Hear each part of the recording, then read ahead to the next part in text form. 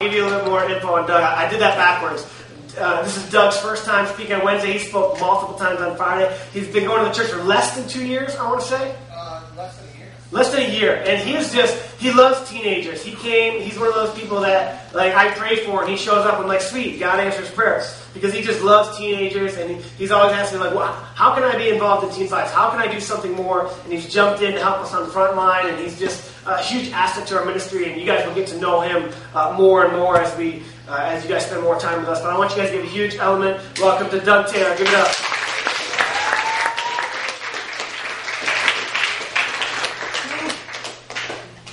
Thanks, guys.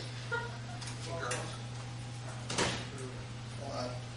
Now, the first time I ever wore one of these was on a Friday night at my old church. We just had to, hold the microphone. And I said to Pastor Matt, I said, "Oh, it's like Madonna. I feel like Madonna in this." And he said, "Madonna?" He's like, "More like Britney Spears." And I said, "I guess that shows my age, compared to him."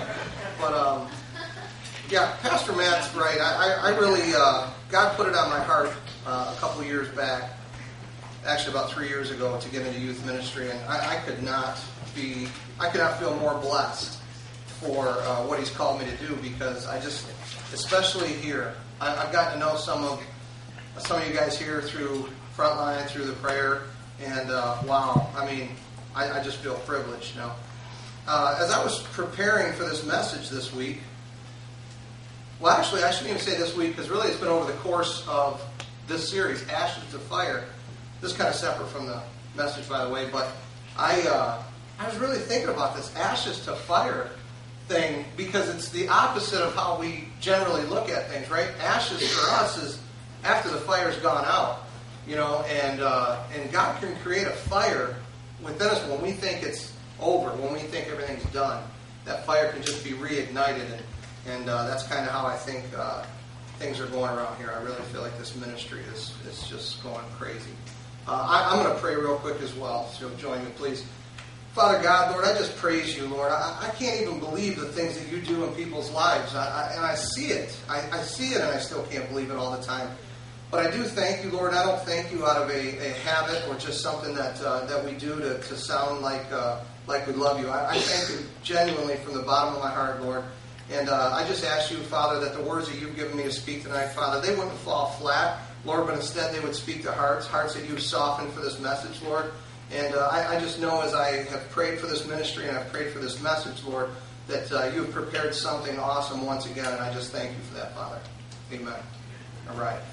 So, Ashes to Fire. That's another thing, too. When I was preparing for this, Pastor Matt a couple weeks ago told me what I was going to get to preach on, and it was going to cover John 3:16. And I was like, John 3:16, that's the granddaddy of them all, right? That's the big one. And, I just got in prayer about it, because it is one of those things where a lot of times people say, well, I've heard that message before, right? I see it at every football game. So I've heard that message, and I prayed and I prayed and I prayed, and God kind of reminded me of something that the Bible tells us to pray fervently, And I thought about, like, what does that mean? Anybody tell me what fervently means? A lot? Yeah? Anybody else? It means with a great intensity, a great warmth, or like an intense spirit. And I think about that, like, when I pray to God, I just think of that intensity that we need to have. Do we always have that? Or are we just kind of going through the motions? Anyways, that was on a separate note as well. But where we're starting off here is in John 3, if you feel like following along. And we got a guy named Nicodemus. And Nicodemus was a Pharisee. Anybody know what a Pharisee is? Who said that? What do you got?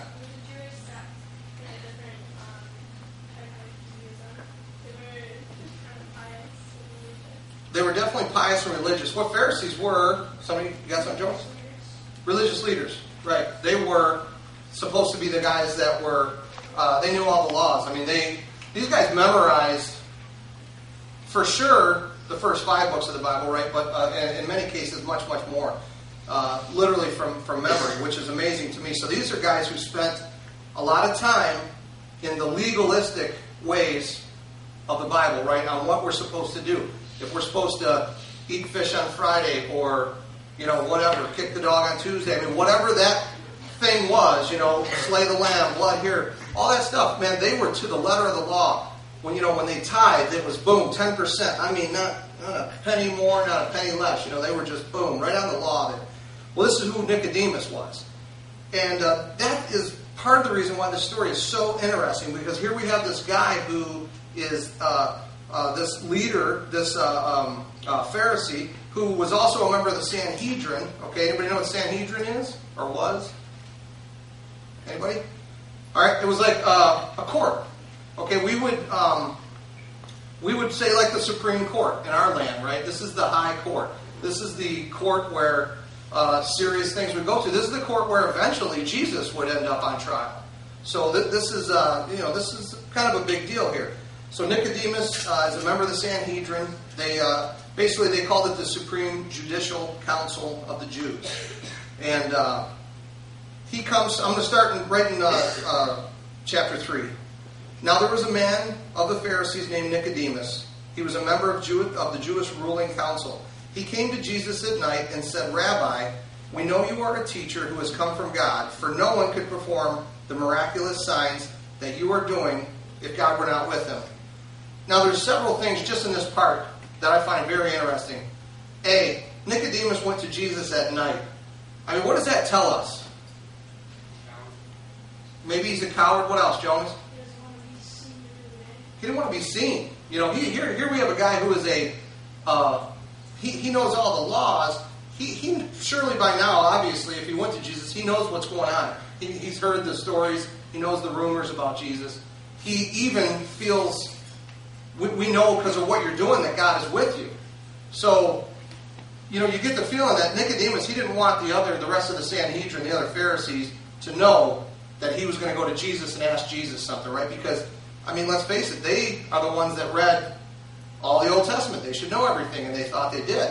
So he sneaks off, and he goes and talks to Jesus. And Jesus replies to him, and he says, "I tell you the truth. No one can see the kingdom of God unless he was born again." Now, to someone like Nicodemus, who was so set on the law and the legality and the, to the letter, this probably would have been a very strange. It actually was a strange statement. Not probably would have been. It was a strange statement. To be born again. I mean, he was very confused by this. To think in the literal form, I'm a man now. How can I be born again? How can I come from my mother's womb again? But having recognized that Jesus was a man of God, that God was with him, that he wanted to know this. Jesus also, so he goes on. He says, "How can a man be born when he is old?" Nicodemus asked. "Surely he cannot enter a second time into his mother's womb and be born." Obviously, you see the confusion here. So Jesus answered him, "I tell you the truth." Again, I love this about Jesus because he knows exactly what we need to hear and when we need to hear it. He's one of those perfect answer every time guys, and I love that. "I tell you the truth, Nicodemus, no one can enter the kingdom of God unless he is born of water and the Spirit. Flesh gives birth to flesh, but the Spirit gives birth to spirit. You should not be surprised at my saying, you must be born again. The wind blows wherever it pleases. You hear its sound, but you cannot tell where it comes from or where it is going. So it is with everyone, so it is with everyone of the Spirit." So here he's trying to just give him an example, and we use this a lot maybe when we're explaining things to someone when they're questioning us about God. "Well, you can't see God. How do you know he exists?" And we say to them sometimes, "Well, you can't see the wind, but you know it exists. You can feel it. There are things, we see the trees move. There are evidence of the wind as we have evidence of God, him speaking to our heart, the things that he's done in people's lives around us." So Jesus is trying to compare that to him and give him a little bit of this, And Nicodemus is still confused. How can this be? So Jesus takes this to a level that Nicodemus is going to relate to. I love this. And this is where Jesus talks exactly into our lives when we need Him to, in the way we need Him to. So He says to Nicodemus, you are Israel's teacher, and do you not understand these things? I tell you the truth. We speak of what we know, we testify to what we have seen, but still you people do not accept our testimony. I want to stop right there for a second. Testify. If I were to tell you I was testifying, where would you think I was going? To court. We've learned that Nicodemus was a Pharisee. He was part of the Sanhedrin, which was a court. So here we have Jesus saying, he's already told Nicodemus two things, and Nicodemus is still confused. So Jesus said, I'm going to take this somewhere that he can relate to. He's an officer of the court. I'm going to talk to him about testifying. I'm going to relate this to him. So I'm just going to read that part again. I tell you the truth. We speak of what we know, and we testify to what we have seen. But still you people do not accept our testimony. I have spoken to you of earthly things, and you do not believe. How will you believe if I speak of heavenly things? No one has ever gone into heaven except the one who comes from heaven, the Son of Man. Just as Moses lifted up the snake in the desert, so the Son of Man must be lifted up, that everyone who believes in him may have eternal life. So Jesus is another thing that he does to speak directly to Nicodemus is he gets Old Testament on him. He knows that Nicodemus would have been a person that memorized the Old Testament, or again, at least much of it. So what does he do? He goes back to Numbers, and he references the story in Numbers. In Numbers 21, we see that the Israelites, we all know the story of the Israelites. I assume Moses led the Israelites from slavery out of Egypt, right? They went into the desert, okay? I hope we all know that part. So there were several times where the Israelites got, bratty. What about me? What have you done for me lately? We're hungry. Why'd you take us from slavery? God gives them food. Manna, this sucks. I'm thirsty. God gives them water. Man, this is all we have is manna and water. It's one thing after another with these guys. And God provides for them over and over and over again. So when we get to this point here, Israel has just defeated the Canaanites, right? The Lord handed the Canaanites over to Israel. Another miracle, being that the Israelites didn't have the numbers, the Canaanites were a powerful army. So this was another miracle that God had delivered them from. And here we pick this up in Numbers 21:4. They traveled from Mount Hor along the route to the Red Sea to go around Edom. But the people grew impatient on the way. They spoke against God and against Moses and said, "Why have you brought us up out of Egypt to die in the desert? There is no bread, there is no water, and we detest this miserable food." The Lord then sent venomous snakes among them. They bit the people, and many Israelites died. The people came to Moses and said, "We sinned, we spoke against the Lord, we spoke against you. We prayed to the Lord to take the snakes away from us." But now before I finish that, I can only imagine God's frustration at this point, to deliver people from slavery. We can relate to that in this country where we had one time where people were captive in slavery, and the freedom that they felt and the stories that we would hear in history of people coming out of slavery and talking about how wonderful it is to have freedom and the things that they could do at this point. So here we have God delivering his people from Egypt out of slavery, and here they are complaining. He had just handed over a powerful army to them, and here they are complaining again. Not only were they talking about Moses, who God gave to lead them out of Egypt, but they were actually speaking ill of God, who has just provided for them time and time again. I've had people question me, people that love to question Christianity. This is one of the things they bring up a lot is, what about, God's always killing people. He gives the snakes over, to kill the Israelites, or, he floods this or floods that. And I say to myself, did you read the whole story? Here we have a very selfish group of people here, a very selfish group of people that were speaking against God, who had done these wonderful things for them. So I just say to them that really they just need to read the whole story. So Moses prayed for the people. The Lord said to Moses, "Make a snake, put it up on a pole. Anyone who is bitten can look at it and live." So Moses made a bronze snake and put it up on a pole. And then when anyone was bitten by the snake and looked at it, the bronze snake, he lived. What do we know about that snake around the pole today? Anybody? Anyone? Right, it's the medical symbol. You see that snake wrapped around a pole, and it's like a 6-pointed star or 8-pointed star or something like that. I believe it's called the Star of something. Anyways, this is something that we use today, right? This is it's a medical symbol. We think about being healed from this, and it's just more proof that this was a Christian nation. But what God is doing here is He's giving them really a prophecy. Can anybody see the relationship there between a snake up on a pole? Look upon this, and you'll be saved. Anyone? What do you got? Jesus up on the cross. I mean, what else we're told to look upon the cross. That's our Savior. We look on the cross. So here we have a couple thousand years before Jesus had come to us, and God is giving this symbol of what is to come. Look upon this pole, and you'll be saved. We look upon the cross, and we'll be saved. I think it's an absolutely wonderful example of just the way that God speaks to us. So at this point, this is the story that Jesus was referring to as he's talking to Nicodemus.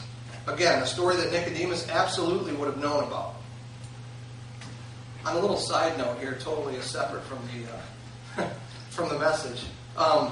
When I got into youth ministry a couple years ago, I went to a youth pastor at the church I was at the time, and I just said, I was praying and really felt like God was putting it on my heart to be in youth ministry.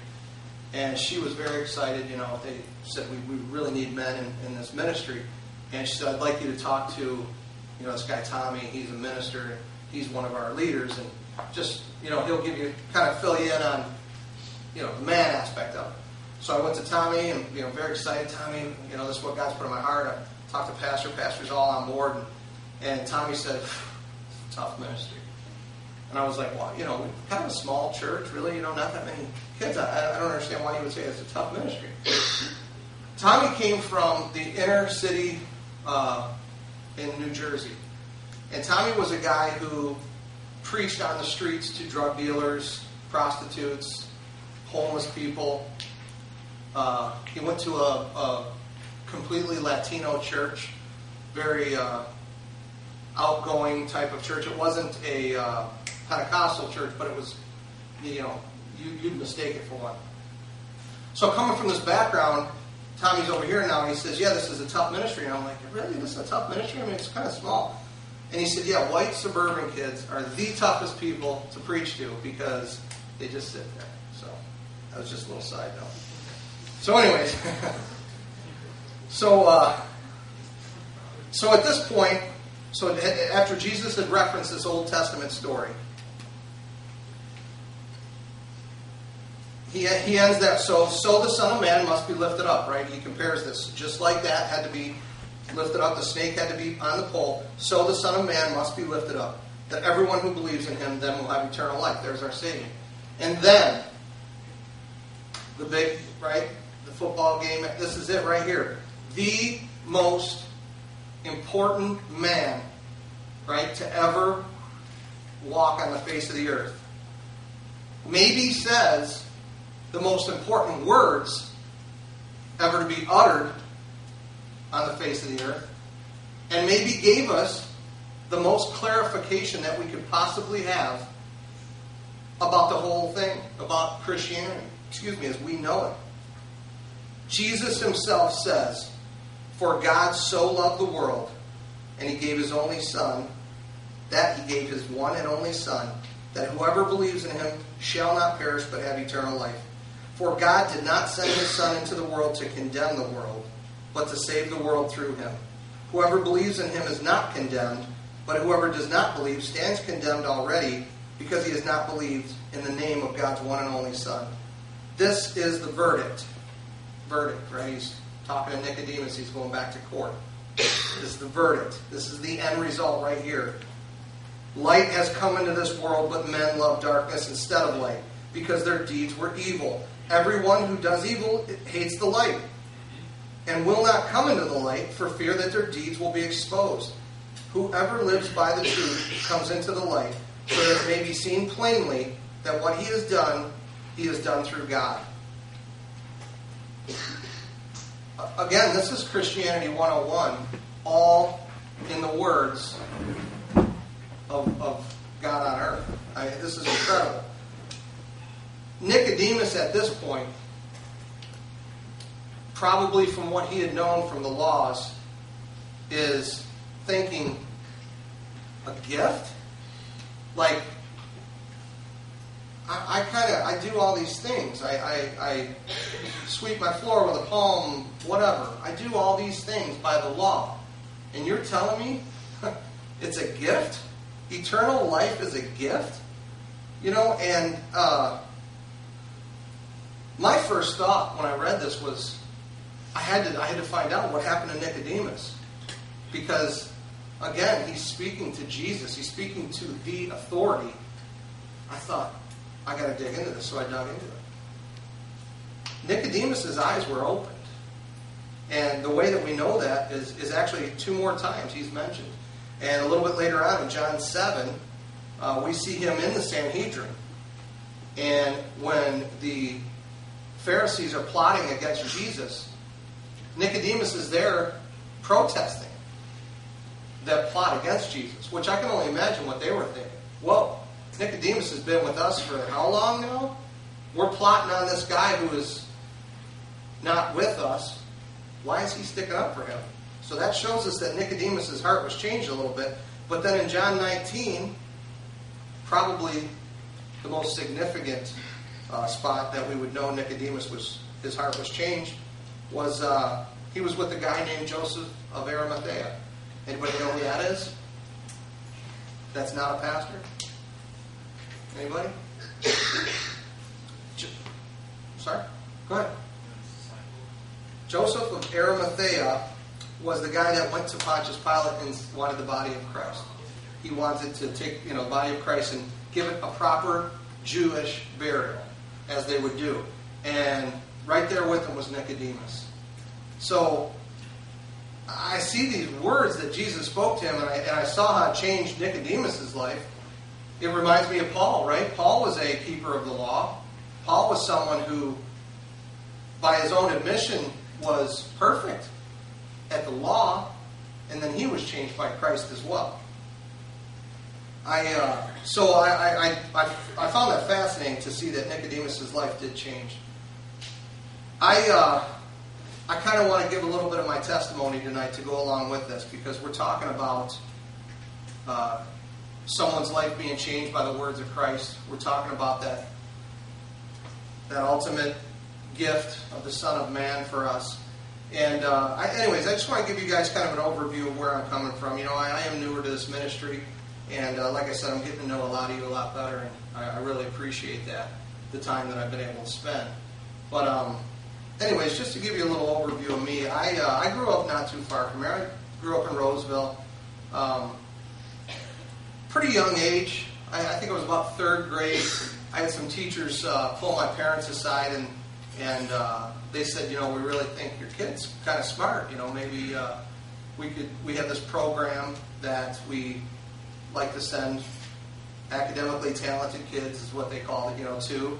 And of course, my parents were like, whatever, So I got bussed away to some school. It's kind of one of these schools where they would teach you whatever you wanted to know that day, type of thing. There really wasn't any structure to it. One of those things where you kind of have some creative freedom, but it was supposed to be this idea where you're going to then grow at your pace as opposed to whatever the pace of your school is, So it was kind of fun. I learned a lot. I did that for 3 years.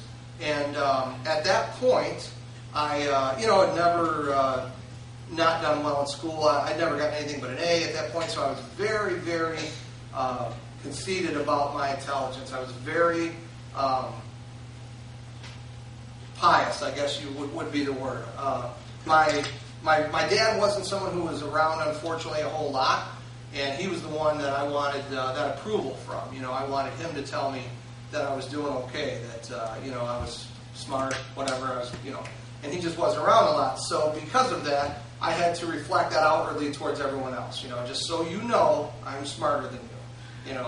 And so and I was also very athletic. Very, I know I don't look like it now. I was actually top at every sport I played. I played baseball, home run leader, awesome on the bases. Played football, wide receiver, fastest runner. Played soccer, all-state goalie. I mean, just very athletic as well. So I had some gifts. God gave me some gifts to use. I can only imagine to use in who knows what ways. But because of these things, because of these achievements that I was able to do, again, I was very conceited about it. I was very, very big-headed. So along comes junior high school, and I got into drugs. I was kind of bored. The Smart Kid program thing kind of went away at that point, and I just kind of got bored with where I was at in school. It really wasn't a challenge. I didn't feel like. I really wasn't worried about being diligent at all in school or showing up, for that matter, most of the time, because I felt like, I'm pretty much smarter than everyone I know. I really don't have to worry about this whole school thing. It's really not going to concern me. It's just really to pass the time away. So I started smoking dope, and there's a reason they call it dope. There went the athletics.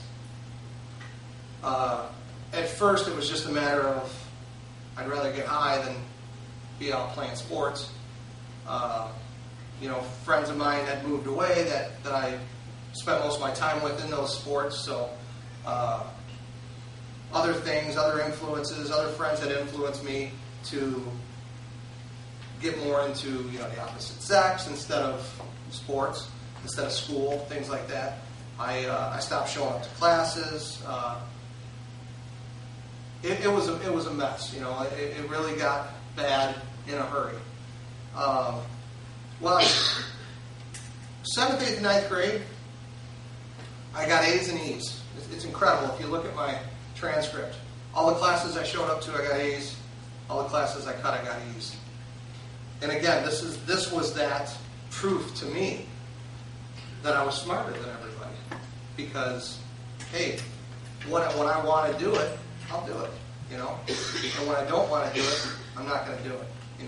I leaned on myself so much. I trusted myself more than anybody.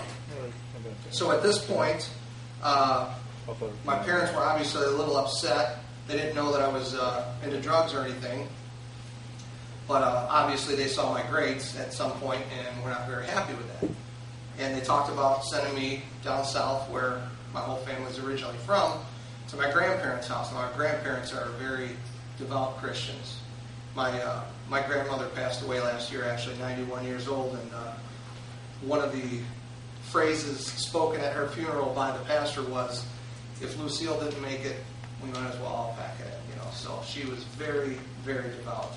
So at that threat, I just said, okay, things will change. And they did change, as a matter of fact. I showed up to school a lot less.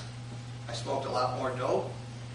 And I came pretty close to dropping out of school. And again, the amazing thing is that I had so much confidence in myself. I don't even know where that came from. And when I say that, I mean, I know that it came because I thought I was so smart. And even though at this point I wasn't playing athletics, I think in my head thought, I could just still go on and play pro sports if I want to. I can just go to school and do whatever I want. So things got even worse. And I had a teacher, I had an Algebra 2 teacher in 9th grade, and she pulled me aside and she said, Doug, I see something in you, and I just really wish you'd change your ways. I really wish that you would apply yourself. I don't know what you have going on at home. I don't know anything about you other than this class. And I know that I see a mind in you that I really haven't seen in a long time. And she's been in that teaching for quite a few years. And that puffed me up even more. You haven't seen a mind like mine in a while. That's right. I'm good to go. So I smoked a little bit more dope, cut a few more classes. And it got to the point where the following year, this teacher that had spoken to me was now my principal. And she wasn't going to have any of this. Well, it just so happened at the same time, my sister had a baby. This is my niece. And something clicked in me. I don't know what it was, but when I held my niece for the first time, when my sister brought her home from the hospital, I thought, man, I want the world to be like a better place for her. I'm part of the problem with what's going on in the world today. Even if I'm a good person, I'm not hurting anybody else, I'm just doing my thing. But I'm holding this little baby, and I'm thinking, I want the world to be a better place for her. I can't not do something about that.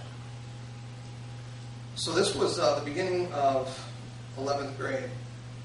And I went to school, I think it was the next day or 2 days later. And someone out in the parking lot before school, I was cutting class, said, hey, you want to get high? And I said, no, actually I don't. And he was like, come on, seriously. That's Doug we're talking about. No, I don't know why, but I just don't want to. So thanks anyways, and I went into school. And I sat next to a friend of mine's girlfriend that day. We kind of shared a lab desk at school. And she looked at me and she just said, you're not high. Like every day you get here, what happened? I said, I don't know. I don't know, but I'm not going to do that anymore. And incidentally, that was a long time ago, and I haven't done drugs since then. But anyways, at this point, I was coming into 12th grade. I decided I'm going to go ahead and just show up for this. This is the last hoorah, and then I'll go on. And at that time, I planned on being an astrophysicist. I was going to go to the University of Michigan. All these things were totally attainable because I'm so smart. So I graduated high school with what may be, I'm not sure, in the Guinness Book of World Records for the lowest possible GPA while still receiving a diploma. I'm not sure, but I'll have to look into that. And I laugh at that, laughing at the stupidity. I don't laugh at that as it's a funny thing that, anyone should ever copy. But I took my ACT test, aced it because I'm the smartest guy around. And I went to the University of Michigan. I filled out my paperwork, and I went in to talk to a counselor. And she said, yeah, there's absolutely no way we'll let you step foot on this campus.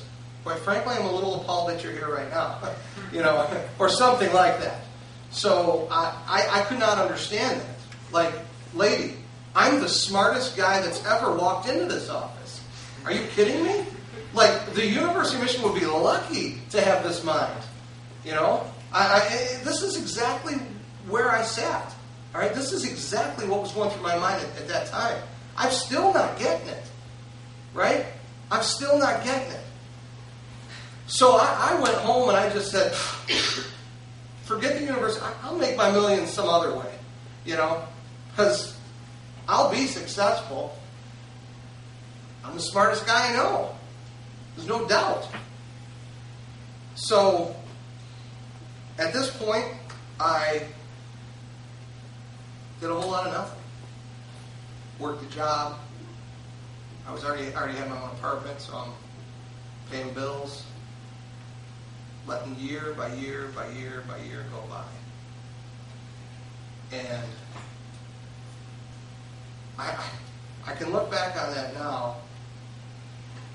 Not just that, I can look back on my entire life. We don't have enough time for me to tell you now, with the scales removed, how I can see how God worked in my life in so many steps in that process. So many. That God did something in my life, sometimes to save me. I've got stories that I won't even repeat because they're vile. They're absolutely vile. And God rescued me from situations that otherwise may have been fatal. Definitely to my spirit, they were striking blows to my spirit. But they possibly could have been fatal to my life, physically to my life. So, a couple years ago, I happened to be going through a divorce. A lot of guys know Jake, my son, to his mother. And I went into a church. Jake had went into this church over in St. Clair Shores. And he liked it. And he was about 7 years old. And he came home and he said, Dad, that church was fun. I said, that's great, son. I'm glad to hear that. I didn't need church. I was an atheist, right? I know I'm a little too smart for that Christianity thing, So, but I'm glad you liked it, son. I believe in the community of church, and I believe in we should all do good for each other, especially me. And I'm glad you liked it. And he said, Dad, will you go with me next week? Now, at that time, my 7-year-old son, he was that pole. He was what I was looking upon. He was my God. Love that boy. He was my everything from the day he was born. So at that point, my son said, "Yeah, will you go to church with me?" Son, I'll do anything with you. God knew. He knew what I was putting first in my life. He knew my God. My son. So he used my son to bring me into a church. And I went into that church. Ironically, my son asked me to go to church with him, and I'm dropping him off in the children's ministry and going and sitting by myself. But regardless, God got me into that church. That very first day, I heard a pastor speak, and I said, I don't really agree with what this guy believes. He's the whole God thing, craziness. But something about it really struck me. It really drew me in. And I said, I kind of want to hear this guy talk again sometime. So, anyhow, one thing leads to another. I end up counseling with this pastor. Just going through the divorce and all that stuff, which, to be honest with you, really wasn't weighing on me very much. I was worried about my son, but due to other circumstances. The pastor one day said to me, Doug, I want to give you a challenge. I'd like you to pray and ask God to reveal himself to you. I thought that seemed simple enough and quite frankly silly enough. So I was driving home that day and I said, God, who am I talking to, right? God, if you are there, reveal yourself to me. The ironic thing is, I remember what went through my mind was, why would he reveal himself to me? Which maybe showed some measure of faith anyways, right? So God told me, something told me, to fast for 3 days. I don't even know what it, right? I felt something. Fast for 3 days. Fast? I better look this up. What exactly does that mean? I can't eat? Hold on a second. So I kind of wanted to find out exactly what that meant. I thought that meant you can't eat, but let me make sure. So I went back to the pastor and I said, actually I take that back. I didn't go back to him first. There was a church service in between there. And he was speaking again. And here I'm standing here in church. At this point, I've been in this church for like 5 months. I mean, an atheist standing in this church, listening to this guy who, again, I just loved to hear him speak. And he, right in the middle of his sermon, he stopped.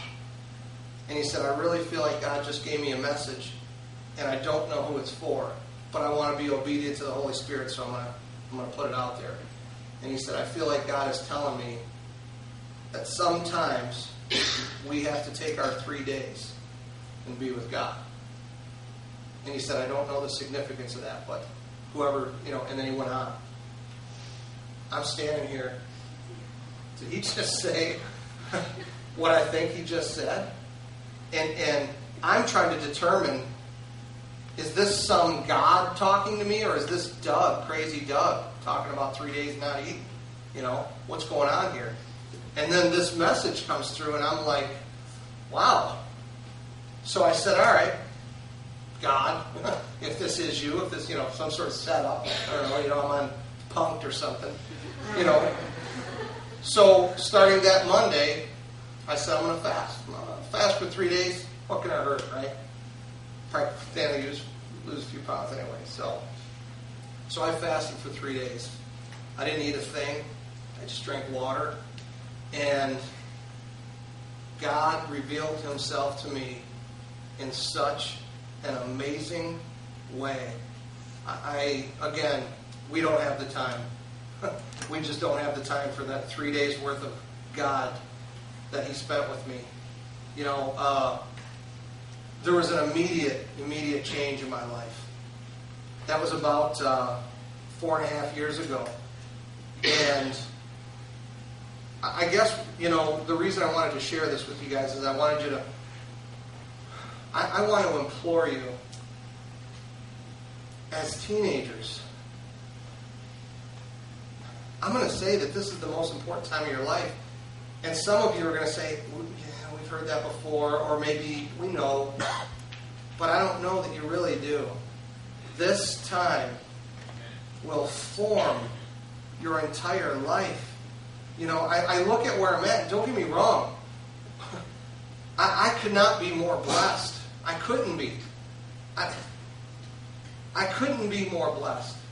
But I can also look back and I can say, my biggest regret is I didn't worship God for longer. I wasted so many years worshiping myself and then my son instead of the son.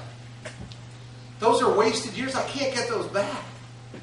The Bible says life is like a mist. It's here and it's gone. So where is eternity going to be? You can't get these years back. You cannot. I can't. Spend them wisely. Spend them with God. It will impact your life unbelievably. And if you really, really believe me, if you really take to heart what I'm telling you, you'll do it, and you're going to see world-changing things that will happen to you over the course of the next few years, let alone the rest of your life. It will be a different story if you stay on that path, or if you get on that path. Maybe you're not on it. It will be a different story. I want you guys to look upon the cross. Save yourselves. He's provided us a way. I know I went a little bit long, so I'm just going to close this. Do you want to pray or anything? Okay.